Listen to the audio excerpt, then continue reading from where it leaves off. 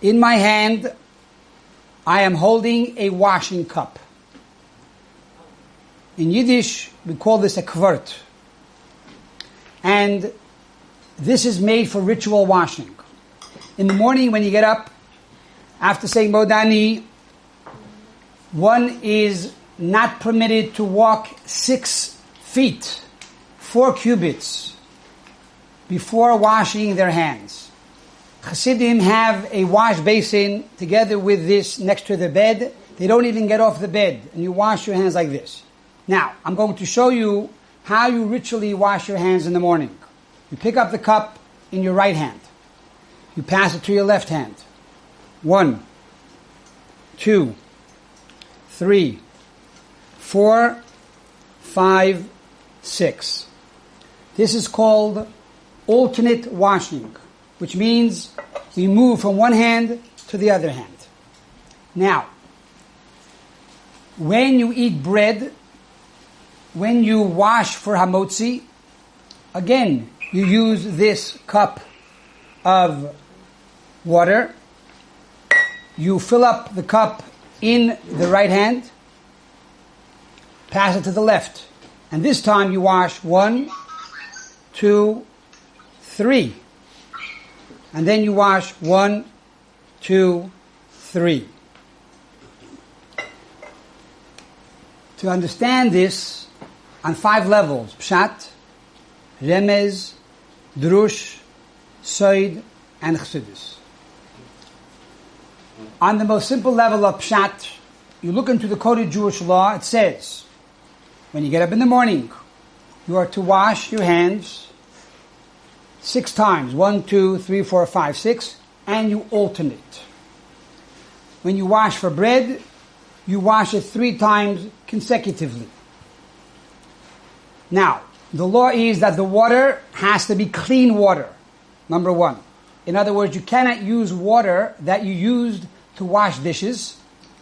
Even though it's pretty much clean, it's not good. It has to be clean water to wash your hands.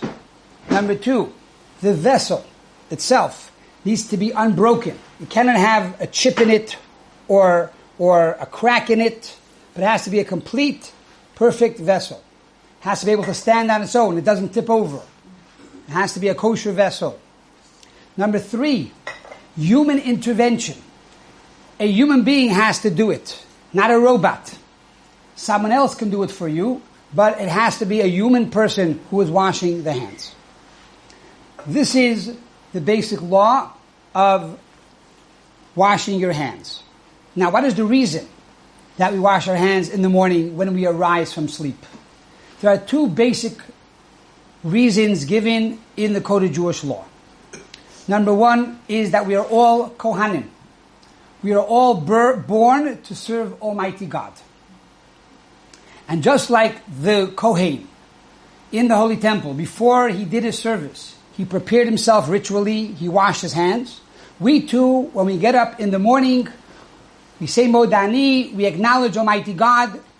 We now confirm that throughout the entire day, we will do everything in our power, in our capacity, in our resources, to make a dwelling place for Almighty God. We are all priests. We are all serving God. That's number 1. Number 2 is that when you go to sleep at night, a spirit of impurity covers your entire body.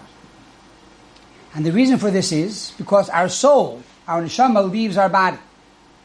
When there's a void of holiness and spirituality in our body, the powers of impurity, a ruach tumah, a spirit of impurity, and klipa, now attach itself to the body. And while we're asleep, they are now nourishing themselves from our spirituality and our vitality. When we get up in the morning, we have new energy, new power. They leave the body. But they still remain on the fingers, on the hand. And therefore we need to remove the spirit of impurity from our hand. And therefore we wash negelvasser, we wash ritually our hands in the morning to remove this spirit of impurity. If you walk 6 feet without washing your hands, now this spirit of impurity goes over your entire body. Furthermore, if you don't wash Negel Vaser, you're not allowed to touch your eyes, your nose, your mouth, any open orifices. It's very dangerous. So this is the basic law, according to Pshat, of the washing of your hands. What is the remez? What is the hint? We find a very interesting halach in the Code of Jewish Law, chapter 158. Rabbi Shnei Zalman of the Yadid Alter Rebbe says like this. What is the reason why we wash our hands before bread? He says because generally our hands are called shniot l'tumah. Our hands are always doing things. And therefore, probably, our hands touch something that was impure. And because of this, our rabbis instituted that the average hand is called the second level of impurity, which can make truma, the tithe, which is given to the Kohen, impure.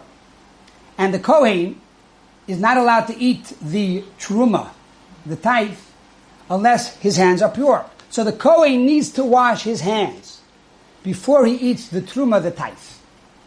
Now, even though this rule is primarily for Kohanim, yet our rabbis decreed that this ordinance should be universal for everybody, not to distinguish between the Kohen and the non-Kohen.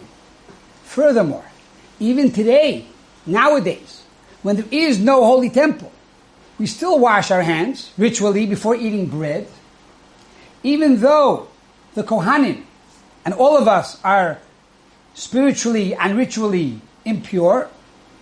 Why? Because when Mashiach will come and they will build the third holy temple, we will be familiar with the washings of your hand. In other words, so that every person is habituated with this mitzvah, with this ritual, we should even wash today in exile, in the diaspora, when the Kohanim do not eat from the truma, from the tithe. Why? To keep in mind that when Mashiach will come today and take us out of Golos, we already know how to wash our hands. This is the remez. This is the hint. So a halacha that we do every single day is based on the fact that we believe that today Mashiach is coming, and therefore we already know how to wash our hands ritually. This is the remez, the hint. What is a drush? We find a very interesting halacha, and that is even though we say the impurity goes from your nails until your wrist, and therefore one needs to wash their hands every morning when they get up. However, there are 2 days a year when you do not wash your entire hand. Those 2 days a year are number 1, Yom Kippur, and number 2, Tisha B'Av. On these 2 days, when you get up in the morning, you only wash until your knuckles. Until your knuckles. You don't wash your entire hand. Now, what's the reason behind this? And a practical reason is because we're fasting today, and therefore you don't want to refresh yourself or freshen up yourself with water and feel good about yourself. So therefore we do the minimal. But according to a deeper dimension of Torah, the reason is as follows. The day of Yom Kippur is called Yom HaKadosh. It's a holy day. It's so holy that God forgives us for all our sins. It's such a powerful day. There's so much light in the world. There's so much Kedusha in the world that the powers of impurity cannot grab on to our bodies. And because the light is so overwhelming, even when we sleep, the impurity is only up to our knuckles. It doesn't go down up until our wrists. And that is why on Yom Kippur, you only have to wash up until your knuckles. Now, Tisha B'Av is the opposite. It's the reverse. Tisha B'Av is the day when the Holy Temple was destroyed. We are therefore broken. It's a day when spiritually we are weak. If we are weak, the Klippa, the powers of impurity don't need us. They don't want us. They want energy. They don't want weaklings. they want vitality. So because, to begin with, there's not too much light, there's not too much holiness, there's not too much vitality, the Klippa only attacks us a little bit up until our knuckles. And that's why we wash Negelwasser, again, only until our knuckles. So this is the drush, this is the homiletics of the washing your hands in the morning. And we don't wash our hands before bread that day because we don't eat on Yom Kippur or on Tisha B'Av. What is soid? What is the esoteric reason behind washing one's hands? The Talmud states in the Tractate of Sota, Kol hamezalzel b'netilas yadayim nekar meha'olam. It says, anyone who will make fun of the washing of hands and diminish the importance of it, saying, well, why do I need to do this ritual washing? I wash my hands with soap and water, hot water. It's sterilized. I don't need to wash my hands before I eat bread. Or in the morning, I don't need to wash my hands near my bed. I'll go take a shower. That's good enough. Says the Gemara, anyone that diminishes and makes fun of the washing of the hands, nekar ma'olam, that person is removed from this world. Now, the Arizal has a question. Why does the Talmud say remove from this world? It could have said he's punished, he gets lashes. Why is he removed from this world? Why this terminology? And he explains, according to Kabbalah, that when we wash our hands, we are washing 10 fingers. The 10 fingers allude to the 10 utterances of creation. God created the world with 10 utterances. So therefore, when we diminish in the washing of your hands, we are removed from the world that was created with 10 utterances. Furthermore, God created the world with speech. God created the world by saying, let there be light. But it started from the name of God, the name of Almighty God. The name of Almighty God, the Tetragrammaton, is 4 letters, the Yud and the Hey and the Vav and the Hey. But when you spell out the 4 letters, the Yud is spelled Yud Vav Dalid, Hey is Hey Aleph, Vav is Vav Aleph Vav, and Hey is Hey Aleph. Altogether, that is 10 letters. So when you diminish in the washing of your 10 fingers, you are diminishing in the 10 letters of God's holy, ineffable name. If there's no God, there's no world. So by undermining this mitzvah, we are undermining God. Nekar ma'olam, you are removed from the world, for there is no world. What does Chassidus say? Chassidus has a very beautiful question. And that is, why in the morning when you get up, do you wash alternately? And when you wash for bread, do you wash consecutively? What's the difference? Why do you famish us? Why do you confuse us? Just tell us, you wash this way or that way. Why the difference in washing? Great question. So to understand this, we need to first understand what the meaning of netilat yadayim is. We translate it to wash your hands. But literally to wash your hands should be rechitzas yadayim. Rechitza means to wash. Yet the word that is chosen is netilat yadayim. Why netilas? The word netila has 3 meanings. Number 1, to remove. Number 2, to elevate.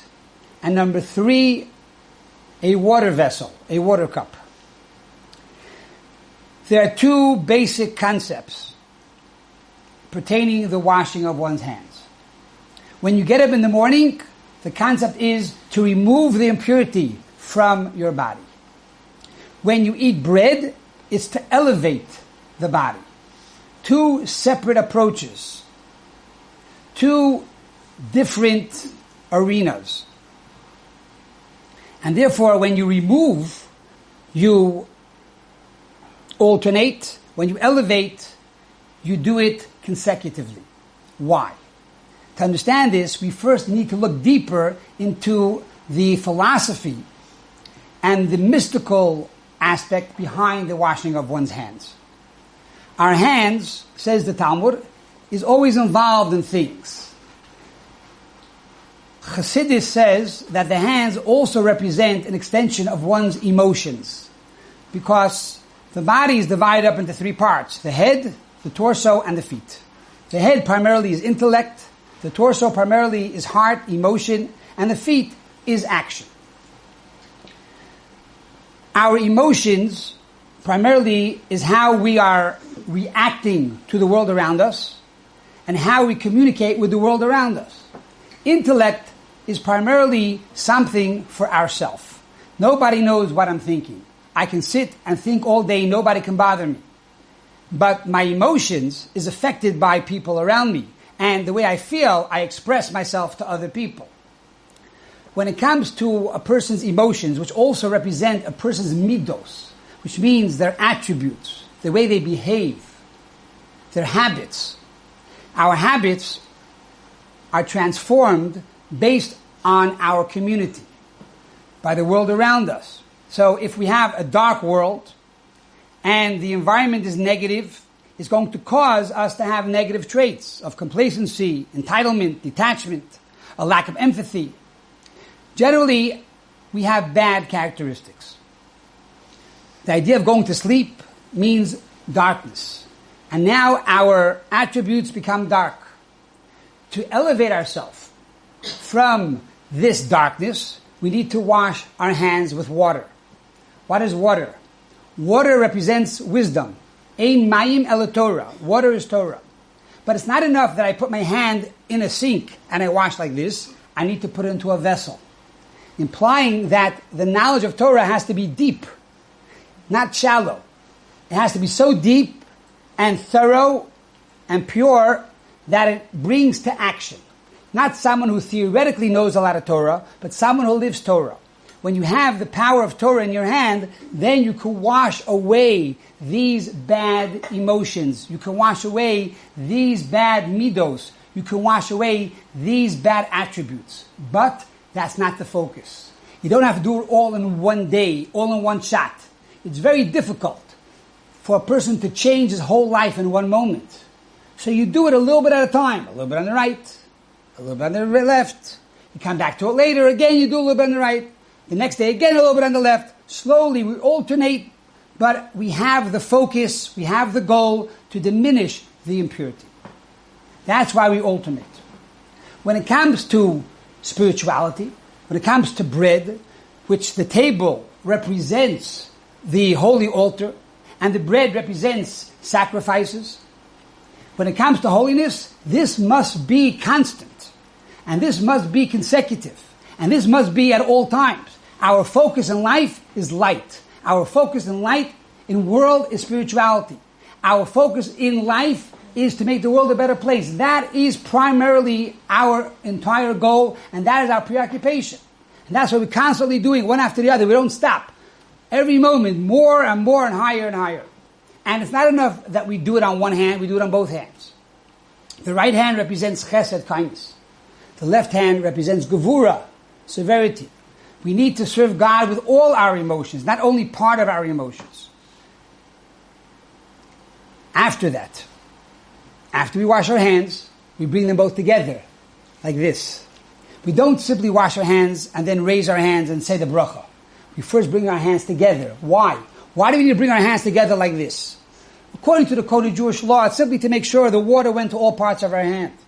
According to Chassidus, it's because we're bringing the right and the left together. We're making peace. Osa shalom bimromav. The one who makes peace above, you should make peace down here. We make peace between the right and peace between the left. The right is giving. The left is restraint. It has to come together. We need to serve God with all our emotions. We find this by Abraham, that he was tested 9 times. The 10th test was he should sacrifice his son Isaac. When he was willing to do that, God says, now I know that you are God-fearing. What do you mean? Till now he wasn't God-fearing? And the answer is the first 9 tests were primarily the attribute of chesed, of kindness. Avram by nature was a kind person. He was a giving person. He was a loving person. So everything he did was with the right hand. But could he do something with the left hand? when he was willing to slaughter his son Isaac, even though he loved him, and even though it was his only son, and he waited for that child 100 years. Still in all, when God commanded him to do that, he needed to activate the attribute of Gevura, the attribute of the left, the attribute of restraint. God says, now I know you're God-fearing. Now he was complete. The right and the left came together. In Kabbalah it says that there are 3 times in the Torah that we find the terminology for Yad, that we call God with this terminology of Yad. One is Yad HaGadola, God's big hand, Yad HaChazaka, God's mighty hand, and Yad Rama, God's exalted hand. It's the same idea. The right hand is the Yad HaGadola, the big hand, is kindness. The left hand is Yad HaChazaka, the mighty hand, which is Gevura, severity. But then it comes together. Yad Rama, exalted hand. But we have both of them together, working in harmony, complementing one the other. Now you have the exalted hand. As it says, U'bnei Yisrael yotzim b'yad Rama, the Jewish people left the land of Egypt with an exalted, outstretched hand. It represents redemption, Geula. So this is the concept of washing your hands. It's all about transformation. The main focus is the consecutive washing. Spirituality, more and more, higher and higher. But there are times we have to go back and fix the past. There are times we have to go back and diminish the darkness. There are times we have to go back and get rid of the skeletons. But that should not be your focus. That is not 24/7. Yom Kippur we do that. Tisha B'Av we do that. There are times a year, maybe Thursday night before Shabbos for a few minutes. But primarily it has to be positivity, light, proactive, and joy. To end with a story on the power of washing one's hands. A story was told by the great Maggid of Koznitz, by the name of Rabbi Eliezer of Koznitz, the 4th Rebbe of Koznitz. He tells the following story. There was a doctor who did not follow the laws of Torah. And he would also diminish the laws of Torah. And then he had a son, and he raised his son in the same spirit. However, his wife, who had a level of fear of God in her, told her son, I want you to choose one mitzvah of the 613 commandments, and that should be your one mitzvah.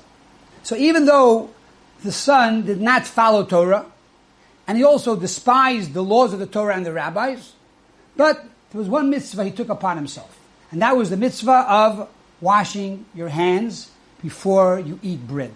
He would never eat any bread before he washed his hands, Netilat Yadayim. He too became a doctor, became very wealthy. However, one day there was an argument between him and one of the townspeople, and because of that they went to a Beth Din, and the rabbi sat at the court, and they heard both sides, and they said the doctor is wrong and the other man is correct. The doctor was very upset. He was adamant. He was correct. He knows everything. The rabbis are wrong. He will not follow what the rabbis say. And because of this, he was excommunicated from the community. Well, when you're excommunicated, nobody talks to you anymore. In the interim, he had to travel from one town to the next town. Now, in between these two towns, there was a very dangerous trail. It was a path that was blood-soaked because highwaymen used to hide there and pounce upon their victims. And therefore, nobody would go alone. You would always go with a group, a large group that was protected to be able to go from one side to the other side. Now, this young man, this doctor, needed to travel to the other city, but he couldn't find anyone who was willing to go with him. So he decided he would get a very, very quick horse, a fast horse. And he would drive through the forest, and he would not wait or stop, but he would get to the other side. He buys this fast horse, amazing horse. He gets on it, and he has in his sack a sandwich for lunch, and he's driving and faster, and he's going through the forest like the wind. 1 day passes.